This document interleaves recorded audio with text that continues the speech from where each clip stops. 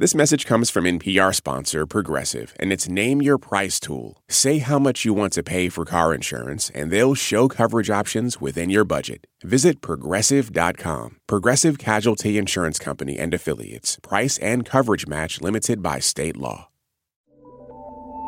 This is NPR's Life Kit. I'm Michelle Martin. By now, we assume most people have heard about The Talk. That's the conversation many African-American parents have with their kids about how to avoid altercations with police or what to do and say if they're stopped. But with the recent unrest sparked by anger over police brutality against Black men, it got us thinking about the role that white parents could play in talking to their kids about race and about this moment. In this special episode of Life Kit, I talk with Jennifer Harvey, the author of Raising White Kids, Bringing Up Children in a Racially Unjust America, about how white and all non-Black parents in particular can talk to their children about concepts like privilege and allyship. This message is brought to you by NPR sponsor Progressive Insurance. You call the shots on what's in your podcast queue. Now you can call them on your auto insurance, too, with the Name Your Price tool from Progressive. Tell Progressive how much you want to pay for car insurance, and they'll show you coverage options within your budget. Get your quote today at Progressive.com. Progressive Casualty Insurance Company and Affiliates. Price and coverage match limited by state law. Support for NPR and the following message come from our sponsor, Whole Foods Market. Host a celebratory brunch for less with 365 by Whole Foods Market, featuring wallet-happy finds like cold smoked Atlantic salmon, mini quiches, organic everything bagels, and more. Plus, visit the floral department and jazz up your table with a beautiful bouquet of big, bright, sourced-for-good flowers. When the brunch has to be perfect and delicious, go to your local Whole Foods Market. Jennifer Harvey is also a professor of religion at Drake University, and she is with us now. Thank you so much for having me. You just actually wrote a piece for CNN.com titled, How Do I Make Sure I'm Not Raising the Next Amy Cooper? Amy Cooper being the white woman in Central Park who was recently recorded calling the police on an African-American man who had just asked her to leash her dog, which is, in fact, the law, and, invoking his race, basically saying, I'm going to tell the police that a Black man is threatening me. And I want to read from what you wrote. You say, most white parents of today have come up in families in which white silence was a pervasive norm in our socialization. These same parents are now passing such silence on to their kids. Could you talk a bit more about that? Sure. So, many white Americans today were raised in families where explicit racism was not what parents were trying. Now, of course, some white Americans were raised in such families, but many of us were raised in families that thought that they were teaching equality. But the way that they did that was to just say, well, we're all equal, and not say anything more explicit about what does it mean when you believe everyone should be equal, but many members of our society do not experience equality. And so what happens is the racist culture that we live in, and Dr. Beverly Daniel Tatum talks about it as smog. Our kids, our youth, we adults just breathe it in, so we end up showing up in racist ways, even from when we come from families where equality was the presumed value. You say that, well, here's what you wrote. You said that sometimes it sounds like everybody's equal. Sometimes we white parents tell our kids be colorblind. Sometimes we even say celebrate diversity.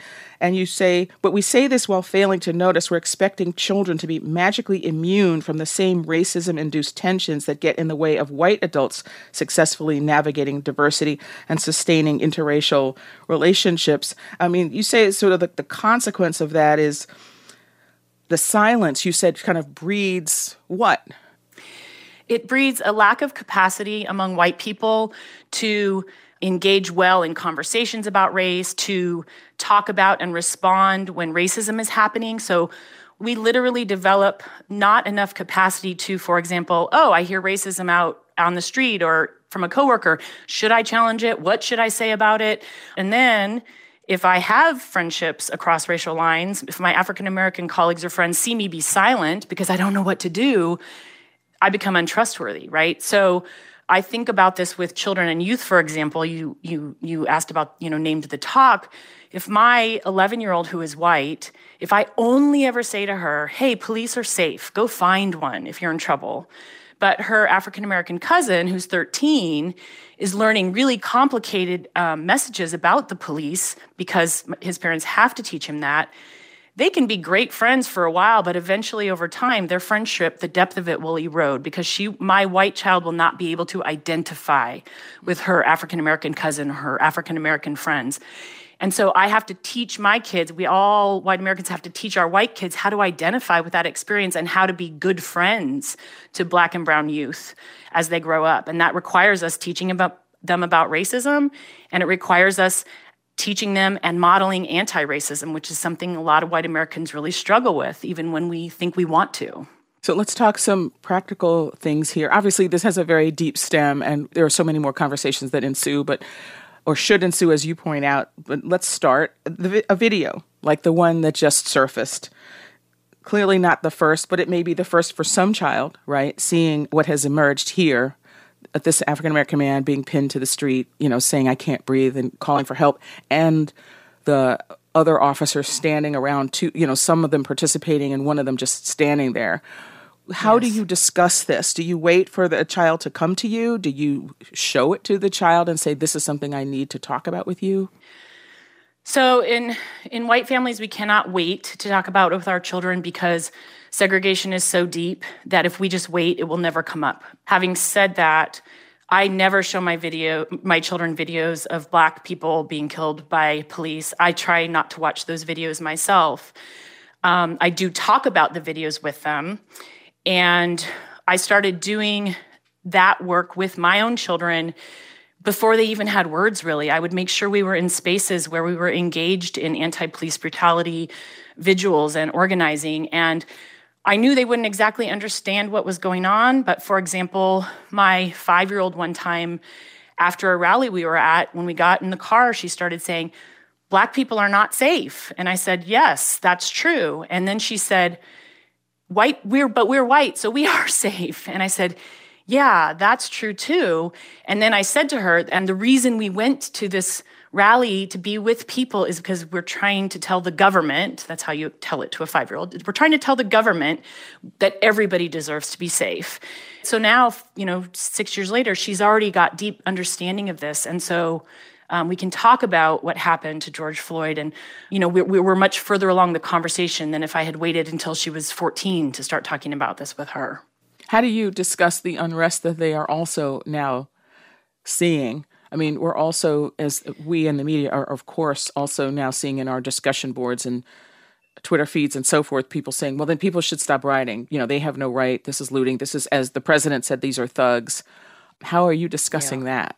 How would you discuss that? I discuss that with my children by talking with them about how they might end up responding when they have been harmed or an injustice or an unfairness has happened to them and they can't get heard, right? And so at this point, because we've been having these conversations, my kids are like, they're afraid, of course, and they are hurting watching what's going on across the country. But they also understand that, peaceful protest has not yielded justice for Black people and brown people in this country. And so we're sort of wrestling with it as a family and acknowledging that it's really unsettling, but also appreciating that people are really hurt and really angry and the government hasn't responded, right? And so we're just talking about that honestly. I'm always trying to complicate with them messages about, follow rules and obey the law. Like when we talk about Martin Luther King Jr. and Rosa Parks, I make sure they know that Rosa Parks and Martin Luther King Jr. were breaking the law, right? Because my kids need to know sometimes that's what's required. So that's the way we've tried to talk about it right now. I mean, they're certainly unsettled and it's a scary time for everybody, but they at least do appreciate that when you've been hurt and harmed and no one is giving justice, that sometimes this is the kind of eruption that happens. Obviously, for some people who just feel that people of color, Black people in particular, are inferior or are prone to criminality and therefore deserve whatever happens to them, that's a different mindset, right? Different conversation. But yes. For people who just say, this stuff just gives me a headache. I don't want to be bothered. This isn't my problem. Why do I have to think about this? I have problems of my own. What do you say? Well, when I get to talk to those folks or when they'll say that aloud to me, I ask them what they would do. Would they call it a headache if it was their child or their sister or their brother or their parent? To white parents who say, this is too much work or this is too much and I'm tired, my messaging, my belief, and the way I'm trying to live is we're talking about our fellow human beings. And it could be, what would you do? What would you do on behalf of your own? And then my work as a parent is to raise my kids in a way where they experience communities of color, Black people, Latino people, literally being human beings they identify with as part of their human network. And that's something that hasn't really happened, in part because of segregation in the United States. That's Jennifer Harvey. She's the author of Raising White Kids, Bringing Up Children in a Racially Unjust America. Professor Harvey, thanks so much for talking to us. Thank you so much for having me, Michelle. A shorter version of this interview was originally aired on All Things Considered on May 31st, 2020. For more Life Kit, check out our other episodes. There's one on what to say to your kids when the news is scary and how to run for office. You can find those at npr.org/lifekit. And if you love Life Kit and want more, subscribe to our newsletter at npr.org/lifekitnewsletter. This episode was produced by Gemma Waters and Audrey Nguyen. It was edited by Natalie Winston. Megan Kane is the managing producer, and Beth Donovan is our senior editor. Our digital editor is Beck Harlan, and our editorial assistant is Claire Schneider. I'm Michelle Martin. Thank you for listening. Cell phone footage shows police killing unarmed Black people. Protesters take to the streets, rinse and repeat for a decade. Why? Everyone moves on. A blunt reminder that we've been here before on Code Switch from NPR. Support for NPR and the following message come from Indeed. You're driven by the search for better. But when it comes to hiring, the best way to search for a candidate isn't to search at all. Don't search, match with Indeed. Join more than 3.5 million businesses worldwide that use Indeed to hire great talent fast. Get a $75 sponsored job credit to get your jobs more visibility at Indeed.com/lifekit. Terms and conditions apply. This message comes from NPR sponsor Capital One. With the Spark Cash Plus card, you earn unlimited 2% cash back on every purchase for your business. Find out more at CapitalOne.com/SparkCashPlus. Terms and conditions apply. Why is everyone so obsessed with traditional wives or trad wives on social media?